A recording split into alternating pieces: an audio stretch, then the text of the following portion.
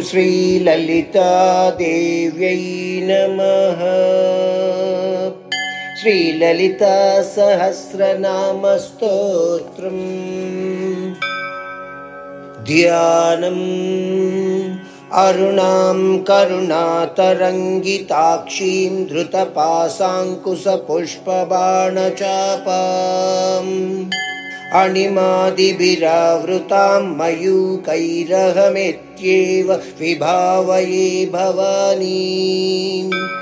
ध्यायेत् पद्मासनस्तां विकसितवदनां पद्मपत्रायताक्षीम् हेमाभां पीतवस्त्रां करकलितलसद्धेम पद्माम्बराङ्गीम् सर्वालङ्कारयुक्तां सकलमभयदां भक्तनम्रां भवानीम्। श्रीवेद्यां शान्तमूर्तिं सकलसुरनुतां सर्वसम्पत्प्रदात्रीम्।